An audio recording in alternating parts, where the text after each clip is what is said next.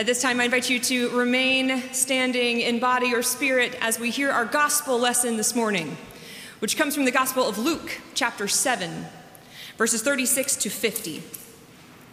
Luke writes, "One of the Pharisees asked Jesus to eat with him, and when he went into the Pharisee's home, he reclined to dine. And a woman in the city who was a sinner, having learned that he was eating in the Pharisee's house, brought an alabaster jar of ointment. She stood behind him at his feet, weeping, and began to bathe his feet with her tears and to dry them with her hair, kissing his feet and anointing them with ointment. Now when the Pharisee who had invited him saw it, he said to himself, 'If this man were a prophet, he would have known who and what kind of woman this is who is touching him, for she is a sinner.' Jesus spoke up and said to him, 'Simon, I have something to say to you.' 'Teacher,' he replied, 'speak.' A certain money lender had 2 debtors. One owed 500 denarii, the other 50. When they could not pay, he canceled the debts for both of them. Now which of them loved him more?" Simon answered, "I suppose the one for whom he canceled the greater debt." And Jesus said to him, "You have judged rightly." Then turning towards the woman, he said to Simon, "Do you see this woman? I entered your house. You gave me no water for my feet, but she has bathed my feet with her tears and dried them with her hair. You gave me no kiss, but from the time I came in, she has not stopped kissing my feet. You did not anoint my head with oil, but she has anointed my feet with ointment. Therefore, I tell you, her many sins have been forgiven. Hence, she has shown great love. But the one to whom little is forgiven loves little." Then he said to her, "Your sins are forgiven." But those who were at the table with him began to say among themselves, "Who is this who forgives sins?" But he said to the woman, "Your faith has saved you. Go in peace." Friends, this is the gospel of our Lord. Thanks be to God. You may be seated.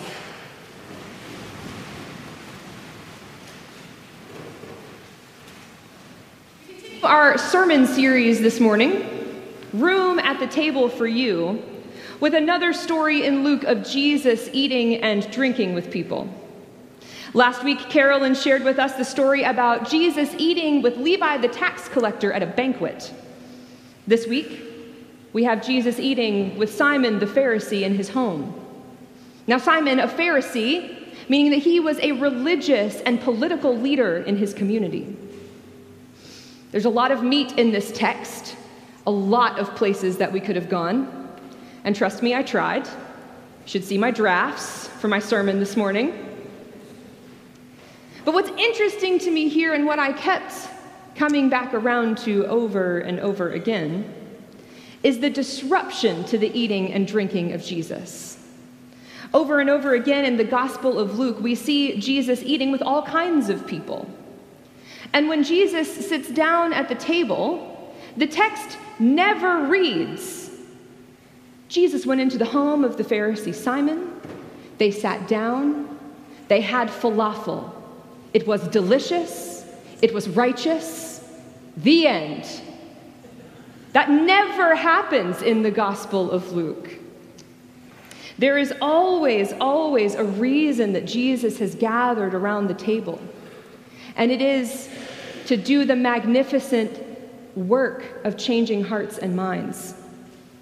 As Carolyn shared with us last week, eating and drinking with others in Middle Eastern culture is a way of identifying your values. You do not simply eat or drink with anyone. You certainly do not eat or drink with those with whom you disagree. And you definitely do not eat or drink with people that do not ascribe to your brand of holy, whatever that might be. So Luke sets the scene for us. You know what? Let's set the scene. Take this beautiful candle, set it right there. And this, but must be careful with the candles. Set it right here. Plates. Put that there. And that.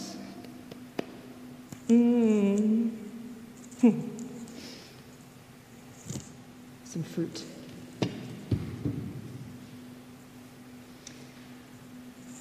So Jesus is eating and drinking in the home of the Pharisee Simon, which now suggests to us, the audience, Simon is someone with whom Jesus shares value.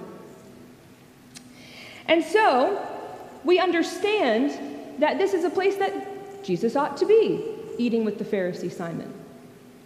But our story takes a very sharp and a very fast turn when a woman in the city, who is known to be a sinner, shows up.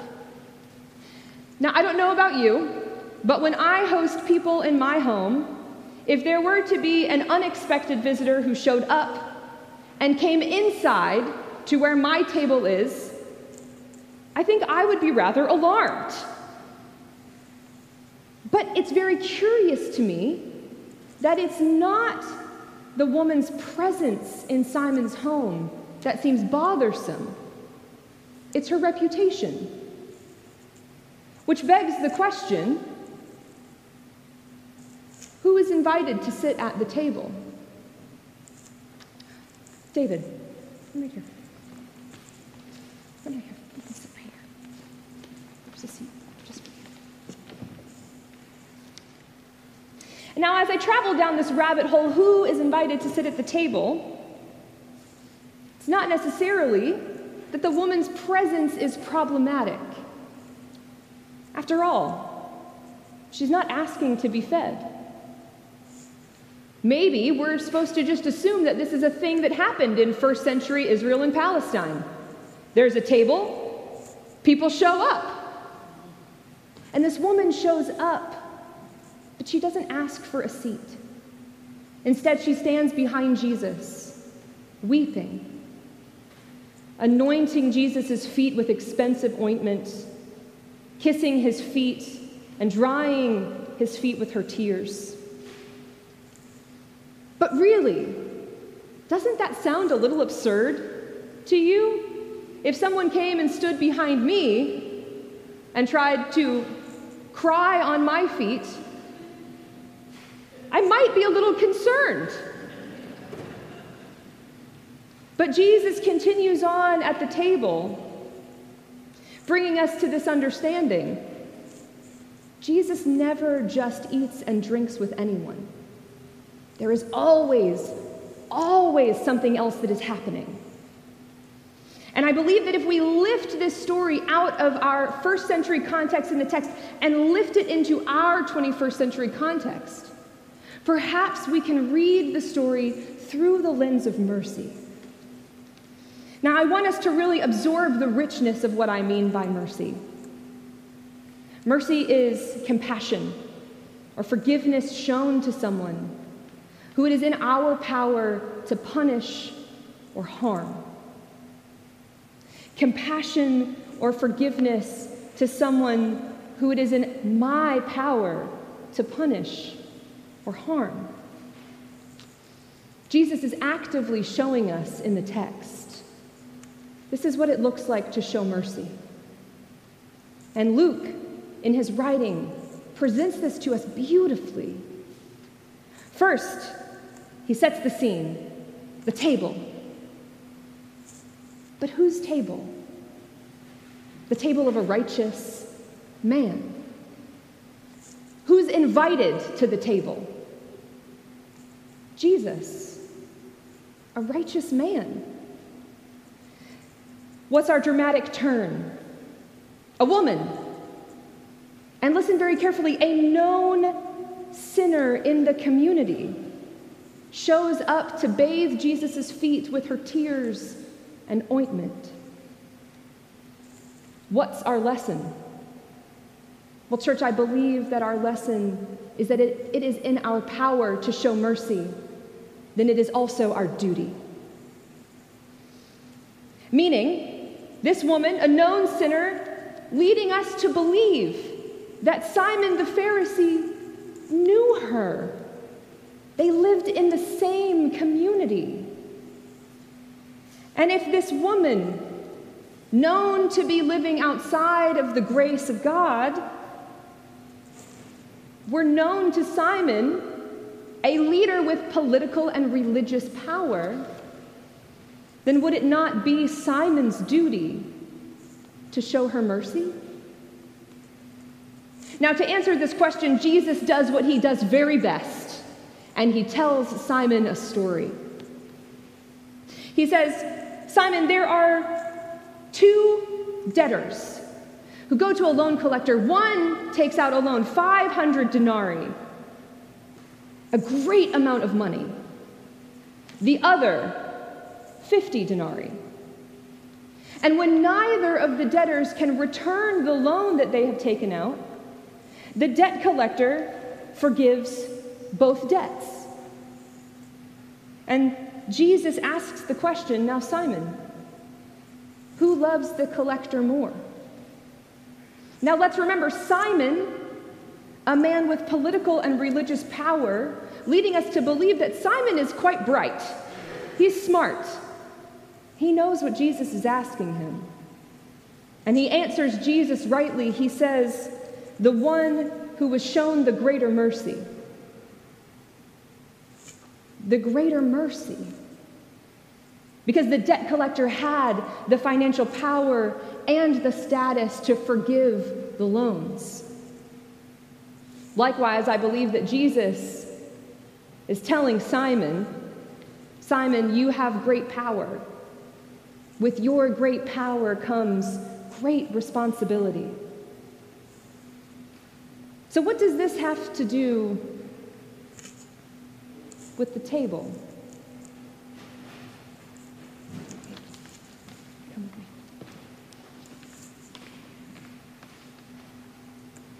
Watch your step.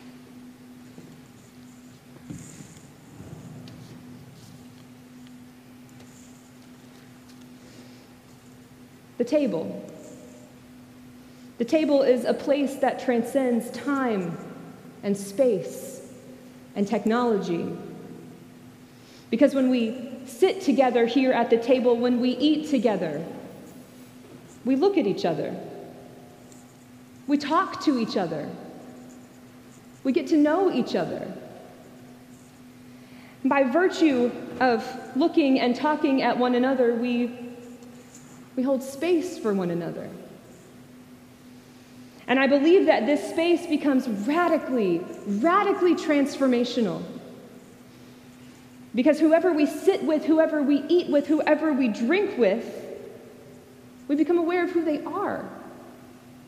And when we know who someone is, we get to know their fears, their great hopes, their deep concerns, their struggles.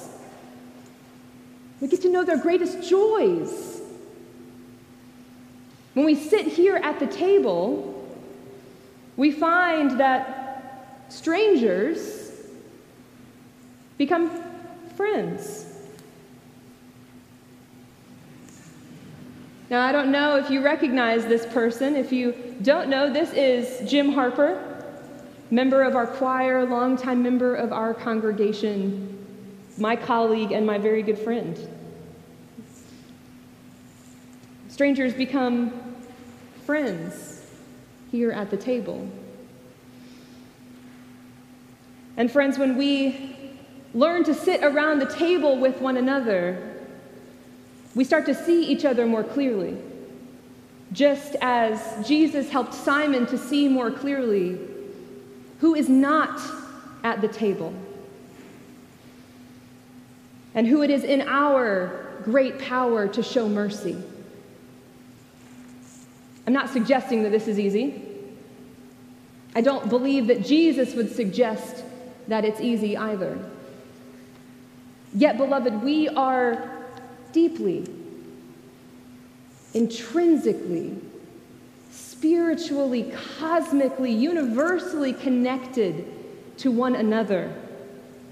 And it is in our power to show mercy unto others in the measure that Jesus has showed mercy unto us.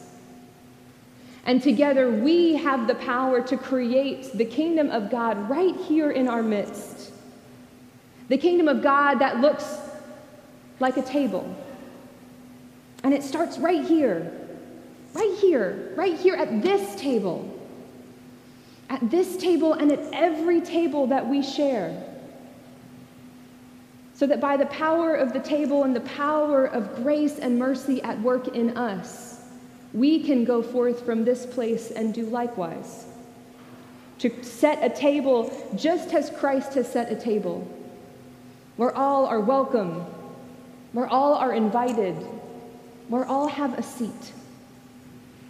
May we go forth and do so as Christ has done. Amen.